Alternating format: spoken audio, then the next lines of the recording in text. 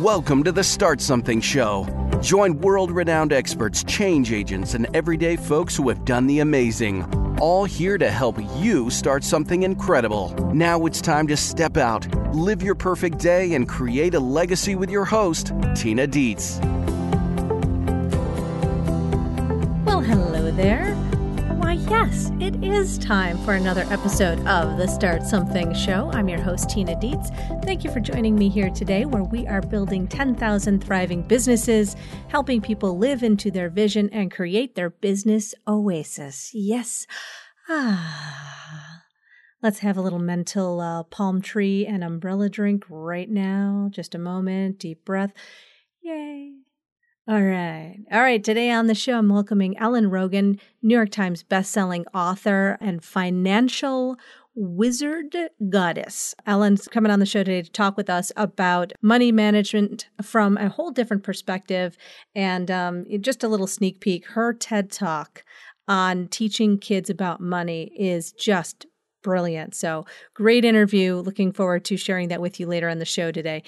Before we get to that, of course, we have not had a Don't Be That Guy segment in a while, so it is absolutely time for everyone's favorite Don't Be That Guy. Our Don't Be That Guy today is brought to us from the very, very wonderful Kathleen Hewer. Kathleen Hewer is the owner of BrokenChordCommunications.com. It specializes in marketing music education. I'm a big fan of music and music education, so happy that she contributed this Don't Be That Guy. Thank you, Kathleen, for that. And our Don't Be That Guy today is Email Scraper Guy. Imagine this. You go to an event, say a networking event, or maybe a business education event. You end up handing out your business card to lots and lots of people. You come back from the event, and maybe 24 or 48 hours later, all of a sudden you're getting unsolicited emails from somebody's business. And you realize that some of the folks who took your business cards at one event or another have added you to their email list. Not only is this illegal, it sucks. Don't do that. Don't be that guy. Don't be email scraper guy. You're better than that. You can connect with people organically. For goodness sake, do you know that if you reached out to most of these folks personally, whose emails and phone numbers you've gotten from their business cards, and created authentic conversations with folks for real, they'd be so much more valuable to you than just sending them a random email that they didn't want. There's no faster way to get marked as spam than adding someone who didn't give you permission to your email list. So just don't do it. Be a human being. Don't be email scraper guy. And thank you again, Kathleen Hewer from BrokenChordCommunications.com for contributing today's Don't Be That Guy. If you have a contribution you'd like to make to one of our segments, hop on over to thestartsomethingshow.com and go to the Contact Us page. We love to hear about your Don't Be That Guy moments, as well as tech tips, and of course, our ever-popular Super Starter of the Month. If you get someone you want to nominate for any of these categories or a tech tip you'd like to offer, make sure you tell us. We're happy to share it on the air.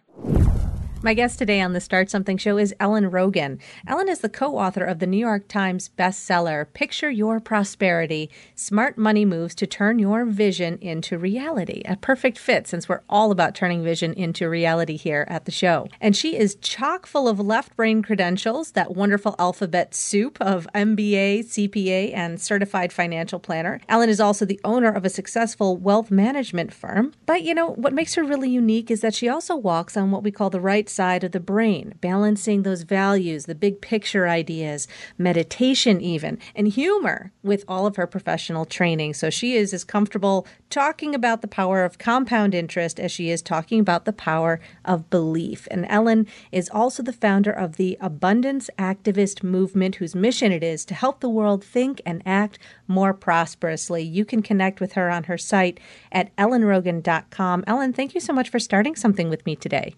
Oh, so excited to be here with you. Thank you so much. It's really great to have you on the show. I came across your work several years ago now through a show that you had on Horse's Mouth, which is a channel for financial planners. Is that right? That's right. That's right. And that was just such a great show. You had so many interesting guests, but also adding on your own information. I've been looking forward for a while now to having you on the show.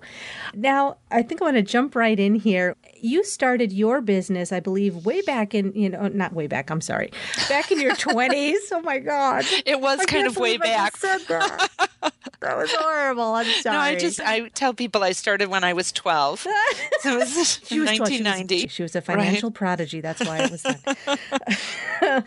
Okay, so that was a little less horse's mouth and a little more foot in mouth right there. But we'll just keep going.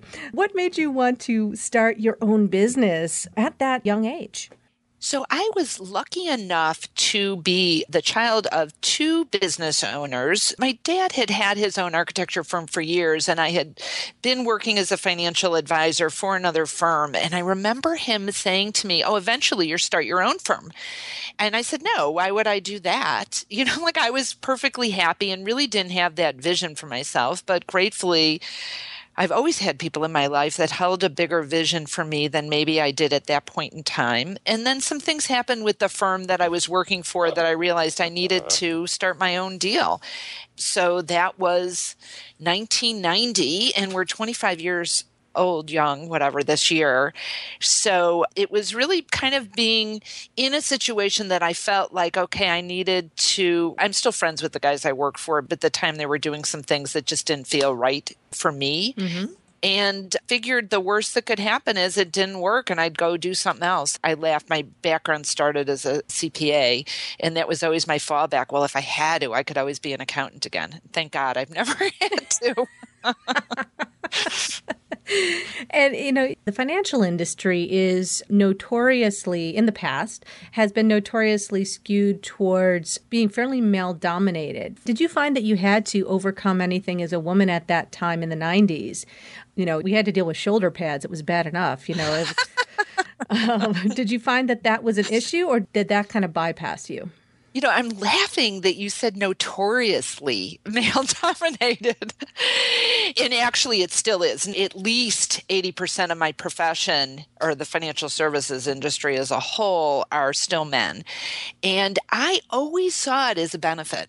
It was always the thing that I'm like, okay, this is something that sets me apart. There's not that many women.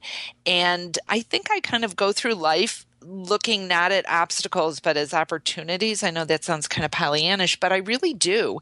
And because my approach was always like, okay, this rocks. There's so few of me and so many guys that look very similar. I can find something that's unique even without even having to say how what I do for people is unique. So I think it was always a really great thing.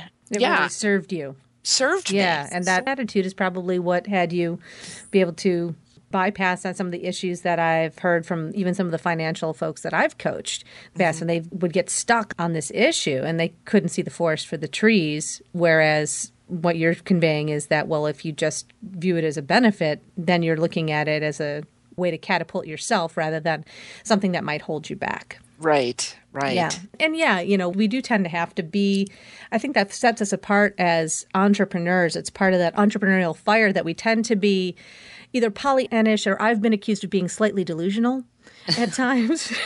I like to think of it as very optimistic, very visionary. But that gets us through the night many times when we're dealing with all the things that come along with starting our own business. Now, you have gone over the course of your career from being, like you said, an accountant, CPA, financial planner, starting your wealth management firm. And that has evolved into you being a New York Times bestselling author, speaking on a lot of stages, offering online programs, coaching.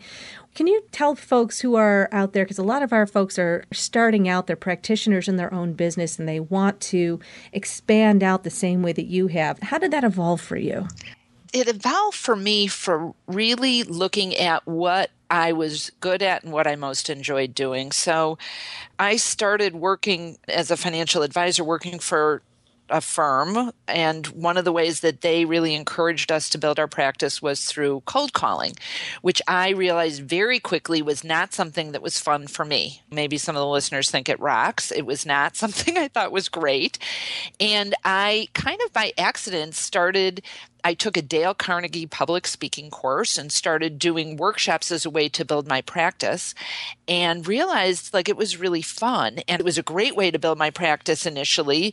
But just even the being up in front of a group and speaking, and even more than that, being able to disseminate what I believe is helpful information to a broader group of people was always something that excited me. And I think very early I got a intuitive hit that my work in the world was to inspire others to achieve their greatness. And in my wealth management practice, there's only a certain number of people that I can work with one-on-one. And if I can spread this message of prosperous thinking and other ways to view money that are a little bit more expansive than is traditionally looked at, then I was really doing my work in the world. And and I was thinking when you were talking about the industry being very male dominated, I think one of my challenges is being really comfortable talking in a more, if I would say, right-brained, maybe more feminine, I don't mean girly, but more of a feminine approach to looking at money, because using emotional language. And also really honoring that, yes, the analytics are incredibly important, but if you don't have some of the right brain types of things like creativity and intuition and focusing on values and dreams, then money feels hollow and meaningless or stressful. And if you can incorporate some of the more traditionally female type traits of, this more right brain things, your emotions, your feelings, your intuition, your creativity, whether you're a man or a woman, when you can combine these two is really where the beauty happens. And that has been an evolution for me to feel like that's okay, because we as women have been brought up in this financial services industry in a very male model. And I think the world is shifting to a more balanced and integrating more of the feminine in things. And so that I think has been maybe more of a learning for me and being comfortable with that than necessarily being a woman in the financial industry. Yeah, I could definitely see where that would come into play. I was just talking with a male colleague yesterday, and this whole idea of inclusivity and allowing this balance to arise, I think, is really important in general in business, but particularly talking about money. This male colleague of mine was talking about how he had published an article on a site that is for men. And it is it's a very masculine brand, very masculine site, very strong. And he wrote about vulnerability and the experience of being vulnerable as a man. And it was the most reposted, retweeted, reshared article that the website had in a very long time, months. And he was surprised. We were just talking about how this language of vulnerability, this language of personal experience has become so important in the business world for us to interact effectively with each other. You seeing that as well across the generations and throughout the business that you're dealing with? Yeah, I love that word inclusivity. Mm-hmm. Yeah, I still think in the money world, it's very yang as opposed to yin. It's all about the numbers. And in the maybe personal transformation world, there's people talking about beliefs about money and prosperous thinking. But in the traditional financial services world, there's very little conversation about what actually gets people to do the things they're supposed to do. And most of the conversation, even though they call it financial well-being, is really about the traditional analytics part of it, the projections, the budgeting, which is a word I can't stand. And so I think there's really an opportunity to have more inclusivity community, really, even around money, because it's such a secretive part of our lives, right? We never talk about what you make, and don't talk about if you're having an issue, and if you've ever been to collections or declared bankruptcy. Don't tell anyone. It's a mark of big shame. Shameful thing, right? And the positive psychology hasn't come to the money world yet. It's all about what people aren't doing well. We're working on it now. Yes. We're working on it. Well, and that goes back to what you were writing about in your book about picturing your prosperity, smart money moves to turn your vision into reality. Well, first of all, congratulations on being a New York Times bestselling author. That is a huge accomplishment. It's very, very difficult to do. So congratulations on that. Now, in the book, what motivated you to focus on that message? Well, what I know and what my co-author Lisa and I both have experienced, and we actually did a lot of focus group research on this, is that, first of all, people think in pictures. And that the current discussion about money typically goes right down to the granular nuts and bolts about investing and savings. And what is missing is a broader discussion about what your money really means to you and what you could do, and having a vision of what you want it to do for you. And so this idea of creating an actual prosperity picture for yourself was one that we found added the why for people in terms of why should they be saving for retirement or putting money away or being a savvy investor or all these other things. Because people are like, oh, I should do that. But for many people, it's never connected to why. Like, why is this important to you? And what do you really want your money to do for you? When I say to audiences when I'm speaking, what good is having money if you go home and kick your dog and fight with your partner and you're miserable around it? Everyone shakes their head. Yeah, like that resonates. Yeah. And so this idea of combining both the right brain, visualizing, and we actually have a process we take people through to create a prosperity picture, and the getting into action with the fact that we live in a material world and you need to take action in certain things, and there's ways you can be savvy about your money. And combining those two, we felt was a really fresh approach to the financial planning discussion. Yeah. And I love that approach because obviously, big keystone of what I share with my audience, and it's one of the reasons I wanted to make sure people got this in the context of dealing with money, is that vision is so important. It's so important in creating what you want. And so many people, including myself, money is not our prime motivation for doing things.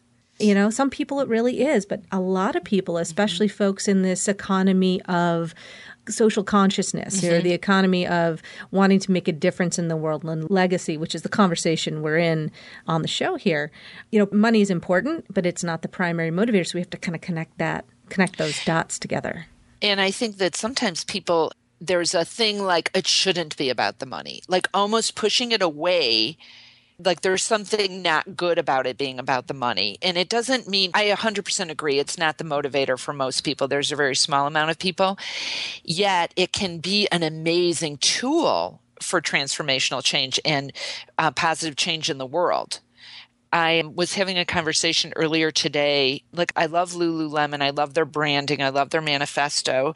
And it's been up in front of me. I carry a lunch bag, one of their bags, and on it says, friends are more important than money. And it occurred to me, and at first I'm like, oh, yes. And then it occurred to me, like, why are they even comparing those two? Exactly. Like, they have nothing to do with each other. It's like bicycles are more important than dogs. Like, huh? Like, they have nothing to do with each other. Right. And it almost makes the money bad. Because we love our friends, so it must mean that money is something bad or dirty about it if you're comparing them that way. Yeah, like you can have good relationships or you can have money. Exactly. And that has come up many times. Yeah. And so to start to realize when you have beliefs like that, oh, wow, if I'm thinking that, is that inhibiting my ability to generate more income, which then I can funnel into things that are important to me, my family, my community, the world is in general. But being able to generate money is an amazing tool. It is. And I'm going to link this together with your TED Talk, which was just wonderful, on teaching our children about being smart about money and this kind of unique way of dealing with that around their beliefs. I actually started to cry at one point. I may start to cry again because that's how I roll. You said at one point in the TED Talk that when you catch your child daydreaming, instead of telling them to cut it out, ask them if they would mentally or daydreamingly create what they really want, to go further into the vision. And I was so moved by that because it's so powerful for our children and for us. And I think that really links together this whole idea that we have these beliefs that then dictate our actions, which then gives us the results that we have. And if we could start that with our children, then it gives them that opportunity to have a bigger sandbox to play in the world rather than the confining beliefs. Are you seeing any differences generationally? Have you noticed anything transgenerationally that is emerging? So what I've noticed, and my kids I have a sophomore in college, and our daughter is looking at schools now. And so I've been, taking her on college visits, and we get all these brochures in the mail. And what I'm noticing now is the schools are bragging about the volunteerism their kids do. One of the schools she went to talks about alternative spring break where they go and do volunteer work. Another one at Tulane, we were just down there, they require their kids to do work in the community to graduate. Like, yes, how beautiful is that? That certainly was not the case when I was in college, right? And it's more and more important to the kids growing up that they make a contribution to the world. So I love that. Where I'm not necessarily seeing a difference is in the conversations parents are having deliberately with their kids about money. Yeah, that's pretty crucial. What would some of the conversations you would love to see every parent having with their child? Yes, so I would love every parent to know that maybe even conception, but when their child is first in the world, they're absorbing your beliefs and attitudes about everything, and specifically about money in the conversation we're having. Because I think that parents don't realize what their kids are picking up. And so fights about money, discussions, even little things that you say to them about anything financial will have an impact. And so to be super deliberate about what messages you'd like your kids to pick up around money. And even if you're not black belt in handling your own personal finances, it can't mean that you're not talking to your kids about how you're learning or you're working towards this. I think back about, we had a traditional household and my dad went off to work and my mom stayed home. And I remember all through growing up, if I'd want something that seemed a little bit bigger, my mom would say, well, I have to ask Dad if it's okay. And she'd say things like, I have to get a check from Dad. Like, she didn't even have her own checkbook. And so fast forward, I'm in my 20s. And even though I had all these letters after my name and had my own business, it really interpreted that was my husband's job, which made no sense, right? I'm in the financial profession. And I had this unconscious belief that it was Stephen's job to be handling all the money stuff. And once I realized I was operating out of that, I realized that doesn't make any sense. And just because we believe something doesn't mean it's true. Right. But we make decisions as children just based on the information we have at the time. We don't necessarily go back and re-examine those beliefs. Whether it makes sense or not. And it wasn't like, my parents are awesome. And it wasn't like, even if my mom had been deliberate, that she would have thought, oh, I can't say, these things. But just to know that all that stuff impacts our kids. Yeah, absolutely. And that we do the best we can, right? Don't forget about it. Right. Well, that's the key too. There have been times, especially as a therapist, where I've looked at a situation with my kids and gone, I wonder how much this is going to cost them in therapy later. But you have to we all survived. It'll be okay. It'll all turn out okay. Do the best we can. Just keep doing the best we can. It's all good. Oh, my goodness. Oh, well, we talk a lot on the show here about creating a business oasis. And this is the whole idea of having a business that nourishes you and fulfills you, as well as the people that work with you and work with us. And what is your idea of a business oasis for yourself? Wow. I love that term. I'm writing it down, Tina. Business oasis. Nourishes you and fulfills you. It's having a bigger purpose behind what I do and really moving from selling to service. So in 2000. So people who aren't in the financial services industry might not remember this, but 2000, 2001, 2002 were really bad years for the stock market. And most of my peers' businesses were decreasing. And my business in 2002 grew 39% that year. Wow. And I really attribute a big part of that is moving from focusing, like you said before, the money thing isn't really the motivator. And all my business goals up until that point were about new clients, assets under management, revenues, which I still look at. But I really got in touch with how I am of service to the people that I work with. People were really freaked out then about their money. And I really got wow, I can really serve people and calm them down and make them feel better about their money. And that shift I think made a big difference. And continually, I'm looking at how I can serve in the work that I do and what the bigger goal is, whether it's the audiences that I speak to, the clients I work with, the message in the book. This is my second book, and it was a lot of work in terms of time, but such a joy to write. And I think it's because Lisa and I, my co-author and I, had the entire time this idea of this is a message that can really change the world, can change how people are around money. It can have them be more generous. My big meta goal right now is to inspire and awaken people to use their money as a force for good in the world. And I get how the world could change so quickly if people moved from, am I going to be okay, to how much can I give? So that's what really keeps me going. And in having that goal, as a planner, it's frustrating for me sometimes when I'm not 100% crystal clear on the next business step. But it calms me down to know I have the big picture vision there. And then I can keep working towards that clarity on the next business step. It keeps you grounded. It keeps me, it keeps me excited and motivated and less focused on me. And it moves me from scarcity to abundance, from worrying about money to okay, I'm trusting there's more than enough and all happens in the right timing. And how can I really be there to serve? And knowing that I'm open to receiving and that there's plenty out there.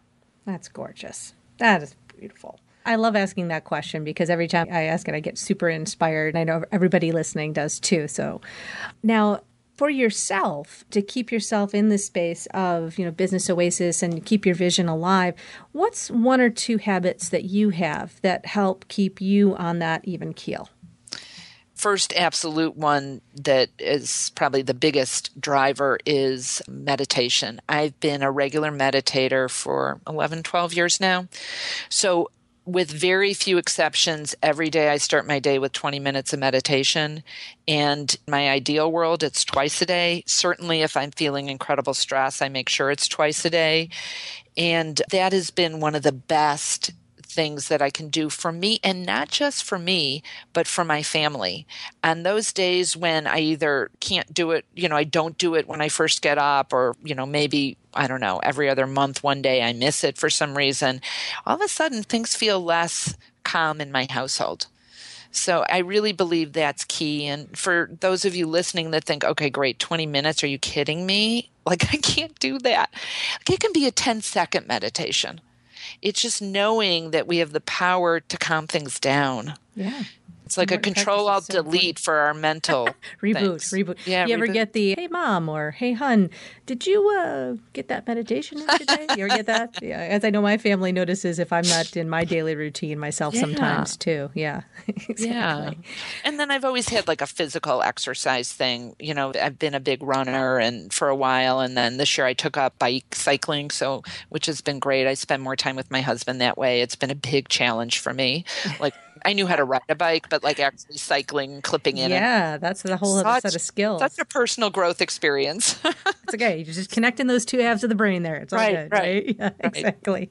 Well, you're going to be joining us on the Backstage Pass to talk some more about the nitty-gritty of money on the left and right sides of the brain. So I'm really looking forward to having that conversation with you. But before we move into that, I want to just let all of our listeners know that Ellen has contributed some wonderful articles for our super starters on the Start Something website. And of course, you can find all the links to Ellen's book and everything we talked about today on the show at thestartsomethingshow.com. So don't worry about, taking notes. We have it all there for you. You can just go back to the show notes on the website and enjoy. And if you want to learn more from Ellen and get some more information about, digging deeper into your money conversation, handling your money, and picturing your prosperity, you can become a super starter as well at thestartsomethingshow.com. Ellen, thank you so much for joining me here today. It was a great conversation. Thank you. So much fun. Yeah. I had one more question to leave our super starters with something to move themselves forward for this week. If you could offer them a tip or a piece of advice around their conversation or a practical step around prosperity or money, what's one that they might try on this week? Yeah, I would say it's a non-traditional one, which is to be a generous giver. When you are more open to giving, and I mean financial giving in this conversation, all kinds of giving are important, but when you are more open to loosening your grip on money and sharing it with causes or people that are important to you, more flows back to you. There you go. Givers get, and the wheel of karma continues to turn. I agree. So thank you again, Ellen, and thank you, listeners, for joining us on this episode of the Start Something Show. We will see you on the Backstage Pass, and we'll also see you next week for another episode. Start something with purpose. Start something with freedom. Start something now. Go to thestartsomethingshow.com, join our community of superstarters, and get your perfect day planner pack, a free resource to help you create the life you've dreamed of living. Take action now, and we'll see you for our next exciting episode.